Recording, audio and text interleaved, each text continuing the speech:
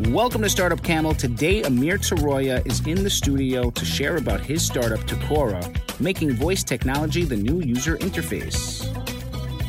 This episode is sponsored by Rise Tel Aviv, Tel Aviv's #1 space for fintech. Rise Tel Aviv offers office space, mentorship, and fintech events on a nightly basis. Have a fintech company or want to get involved? Contact them today at www.thinkrise.com. Hey everybody, welcome to Startup Camel. I'm your host Adir Freilich, coming out of Mindspace in the center of Tel Aviv, Israel, where we have the best hummus and falafel in the world. Today we are visited by Amir Taroya, founder of a voice tech startup called Takora. Let's just get right into it. What is Takora? Give us your elevator pitch. Well, first, Adir, thank you for this opportunity. It's indeed a cool place. Not sure about the hummus, but we can take it after. You can find better hummus outside of Tel Aviv? Well, yeah. Let's take it offline. So, Takora, we are making voice work accurately. We have developed a solution that allows any customer or partner in almost any segment and use case to integrate a voice interaction into his solution. So, essentially, we are providing a software component easily implemented, making any customer and use case having their users using voice interaction in any language and accurate. In any language, that's actually amazing. I mean, as soon as I hear voice commands, I think Siri, I'm an iPhone guy. Is it implementing Siri, specifically, or is it their own thing? Like, is it to take in voice? So, let me address the Siri or VPA, Virtual Personal Assistant. It's because it's a great question. And one of the things that I keep hearing recently that many people from Israel say, we've learned how to talk to Siri so that it will understand us. And I find this hilarious on one side and... It doesn't pick up on the Israeli accent. Yeah. When I say, remind me to call someone in front of my Israeli friends, they're all like, it listens to you. It's amazing. Exactly. It works. Works. And that's the thing. And since it's very sensitive to accent and context and background noises, it will not be accurate. And what happens is that we as human beings are modifying our behavior in order for the machine to understand that. And it's not the way it should work. No, it doesn't sound right. Right. And what we do is we process information within the context. So we have a cloud-based contextual processing engine that takes the information that the user is saying and give back the result or process that and send back the result that is accurate. So even if you are not saying exactly what the system is planning you to say, still we provide an accurate result. So it's intaking Hebrew, English. What other languages? Just curious. So we support any language with some limitations for symbol-based, Chinese, Japanese, etc., which will be supported later. And it's basically a way to kind of teach the machine to pick up on the accent or the voice or the language or anything, basically, so that they're going to have Chinese users and they want the Chinese users to be able to talk to the application. So you're able to create that back-end service for them where they can add that service to their application. Almost exactly right. We are not teaching or learning the server, kind of training the server approach, which is one of the approaches within the voice domain solutions. But our solution is dynamically processing the information within the context. So we don't need to have an early learning curve or training the system or preparing the backend. We just, once you plug in our SDK, our software component within your application or solution, it just knows. It just knows. It just works. Wow, it sounds pretty smart and advanced. I mean, these SDKs, they're the future. The way I got to you is through Erez Lugashi, and he just released his SDK to some companies, so should be doing some interesting stuff. Let's just pause Takora stuff for a moment because I'd like to hear along the journey along to entrepreneurship. Were you motivated early on as a kid? Were you a lemonade stand kid or a late bloomer? Well, after the army, after my university degree, I went to learn psychology and Jewish philosophy. So I guess I will follow for the late bloomer kind of approach. And I worked with several different type of technology companies along the years, and I always felt that it's it's going to be the time for me to do something on my own. And once the stars arranged in the right place and it was the right time for us, we started this venture. So Takora is your first startup? Correct. What was your first actual business idea? Maybe you didn't apply it or open it, but did you have something early on that you worked on? Or? No, actually, we started when we first thought of the idea it was pretty much what we're doing today. We did some changes along the way to more of adjusted to the business or to the market that we felt it was more accurate to do so. Okay. How and when did you come up with the idea for Takora? Well, one of the founders happened to be in a hospital for some time and in Israel, and he noticed that doctor doesn't speak or talk or interact with the patient. He just comes into the treatment room, take the chart, try to understand what his previous doctor wrote, which can be very challenging, write something down and goes, and then it goes on. And it brought the idea that what will happen if the doctor can diagnose the patient and talk to a system which will synchronize the entire hospital environment, the ERP or whatever, back office system. So everything falls in place. Then we have a much tighter patient-doctor interaction, more human, and it will work accurately, etc., etc. Cool. What is the origin of the name Tukuro? Yeah, great. So Tukuro comes from the word speaker in the Maori language, which is the native New Zealand language. Speaker, like a talking, talker. Yeah. It makes it. Yeah. There's a word that makes sense in a different language. We talk a lot about some financial stuff for the startup world. It's interesting, and I know that you guys are in an accelerator. Or did you finish the accelerator? No, we graduated. Graduated last the year. accelerator. Which accelerator? Jerusalem-based accelerator called A2B. Okay, maybe we can discuss a little bit about it. Did they supply you with any funds, or you're all bootstrapped from your own pockets, basically? We are all bootstrapped. They supply you basically with support. I mean, talk about a little bit of the accelerator experience. Was it great? Was it useful? Did you connect to people? That kind of stuff. Sure, sir.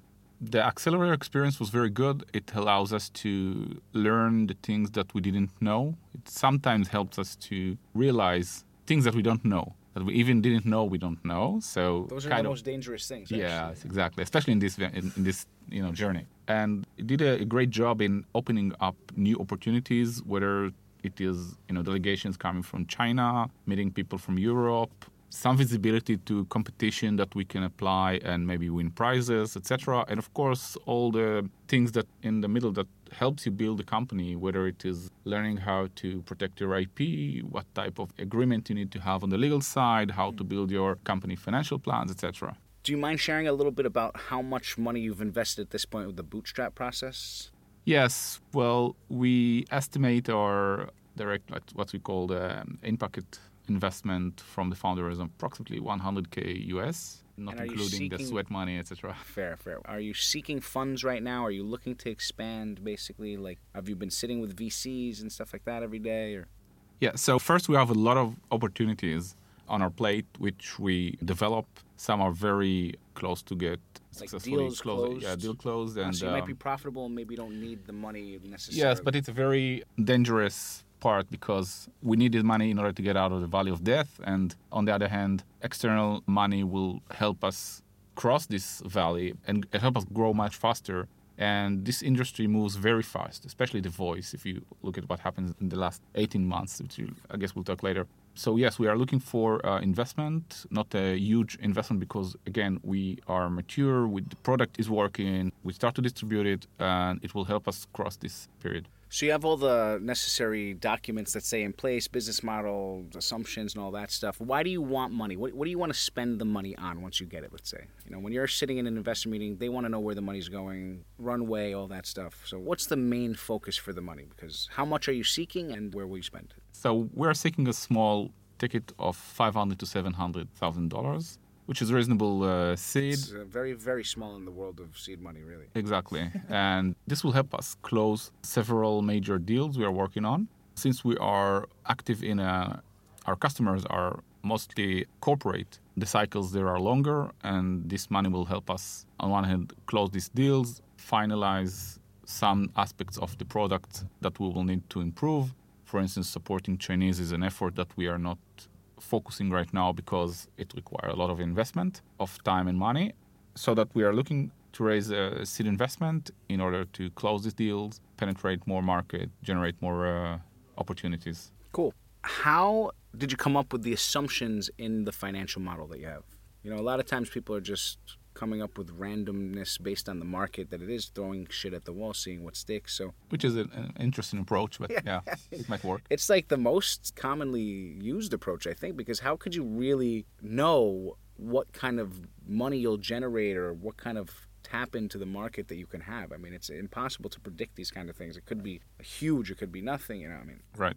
It's an excellent question. It goes through other parts of this journey, not just with financial and go-to-market and license model, but also are you a product or a service, etc., etc. And the answer is that being small and a young company, it allows us to pivot a lot of times and very fast, not just in the business idea, but also the license model. For instance, in our world, are you charging for per user kind of service or per transaction kind of service, and so on. Then to answer the specific question, when we work in the ecosystem that we work in, which is using a very classic per user per month subscription license model, we try to follow that model and yet have the flexibility to adjust it to different trends within the industry. So today we offer two types of models because we have different type of customers. One is a classic per user per month, and depending on the usage. Another is a transaction based, where we sell packages that again the customer can move from one package to another every now and then. Any interactions with the world of VR? Because, VR is doing a lot of voice commands because the whole idea is that there's a hands-free aspect to it. Sometimes you have a device, but still, you're doing so much voice command, it would make sense to be in that space. Yet again, an excellent question. It is very tied to the vision that we see for the company. Because when we look on the voice enablement or the voice domain as a whole in the world, the way it moves, we identified two major segments that will be active in the years to come, actually in like 12 or 18 months. One is exactly what you mentioned, the gaming within the VR environment. We know that this industry today is very focused on making the visual work perfectly, which makes sense. But again, if you offer some games in the 360 world where you have your mobile device attached to your eyes and you need to switch something, you take off the mobile device, you touch it, and then you plug it in back, and it doesn't make sense. And the technology is there. In terms of technology, we can already be there. I think that the industry itself is not fully ready to move to that step, but it will go there very soon. And another vision that we have is the e-commerce, and more specifically the advertisement environment. Advertisement platforms are looking continuously for the next new thing, and interactive voice advertisement is what we think will be the next. Sounds interesting. During this fundraising process right now, give us a really tough question that you're being asked. Well, there are several, but that's okay. It's part of the game. It's their... They're trying to trick you up a little bit, I'm sure. To trick us up.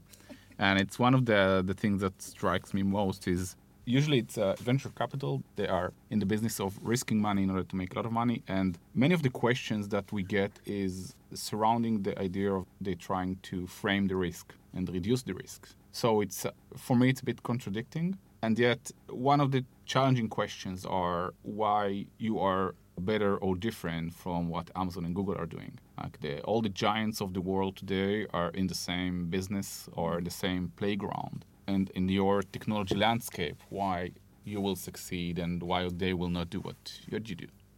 And the answer is we have three main differentiators. One is accuracy. As I mentioned with the Siri example, it's a classic example and it works everywhere. If you sit in a dark room speaking perfect English, you will probably get it going. But the real world is not like that, as we know. A second is that our solution is very simple to integrate or to implement and to get a very high accurate result. I mean, you can take Google or Amazon Lex APIs and implement them, but then as a company, you will have to have the skill set requires to implement these APIs to the level that will make it accurate. And the third is the data. You are using one of the giants' platform.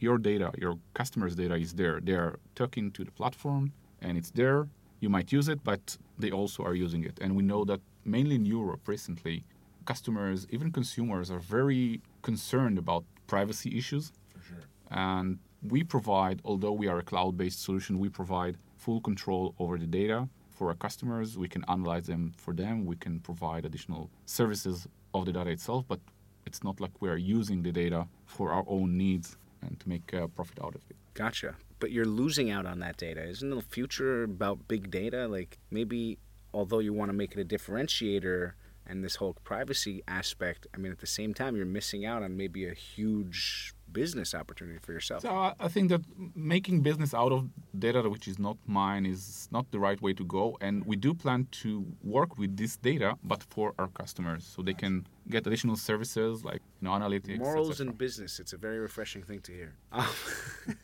We do try. Give us a great marketing tip. You have to market out your products. You're trying to get customers. Are you guys are profitable already, or you are working on profitability? No, we're working on profitability. We're not generating enough revenues to be there, but we're just starting. So how are you marketing Tukuro? Like, what are you doing? Give us a good marketing tip.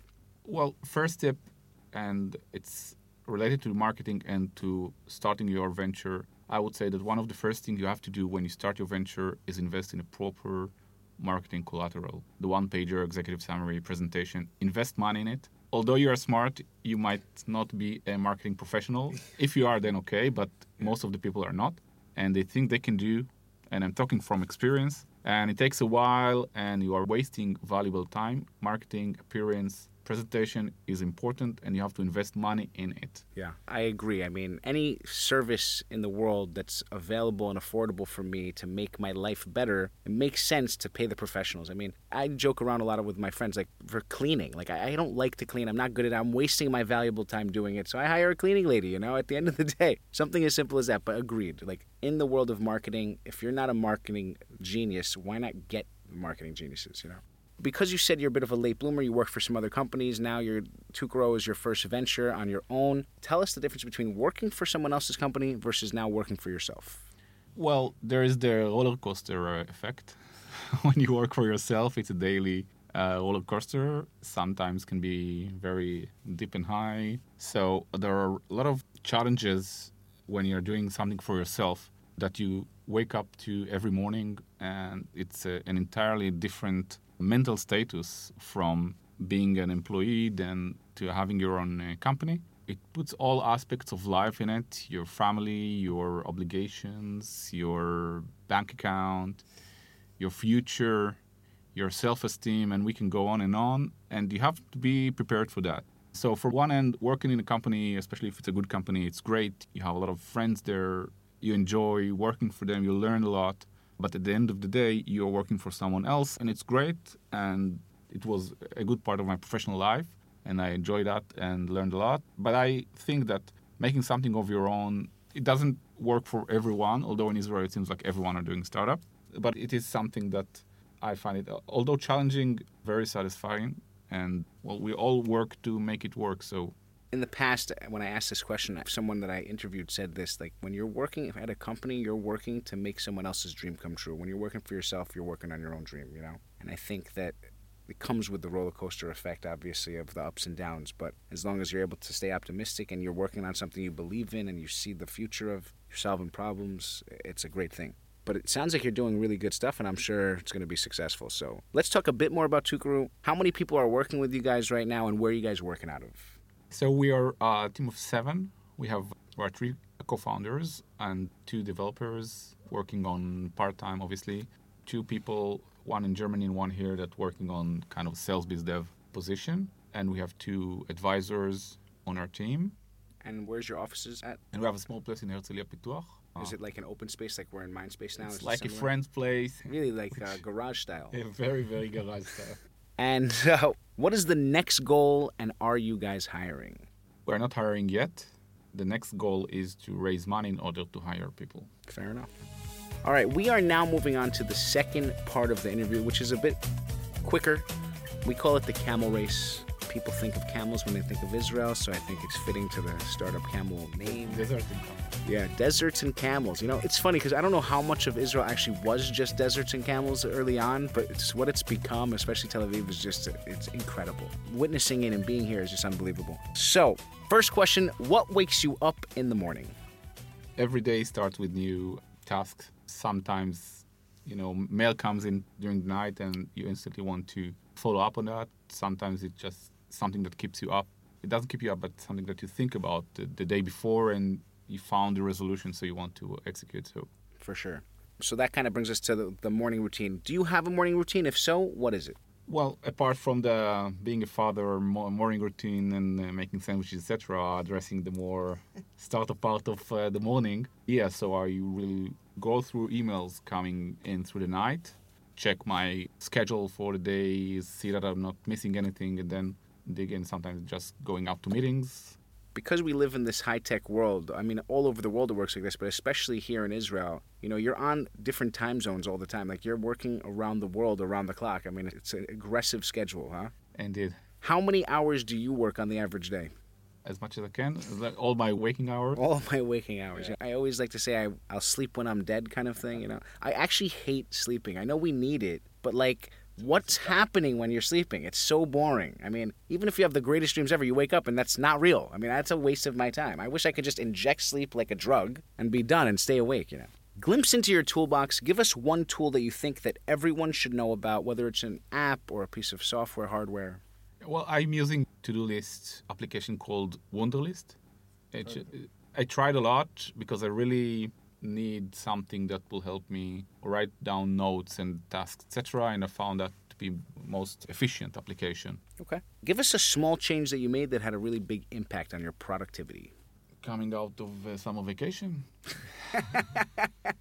Well, I tend to be very productive, so I didn't really change a lot. How do you stay inspired and motivated through the harder, lower roller coaster times? So again, it's an excellent question. I think it's something that every entrepreneur needs to be conscious of. We must have friends or family or advisors. In my case, it's all of the above that we can talk to.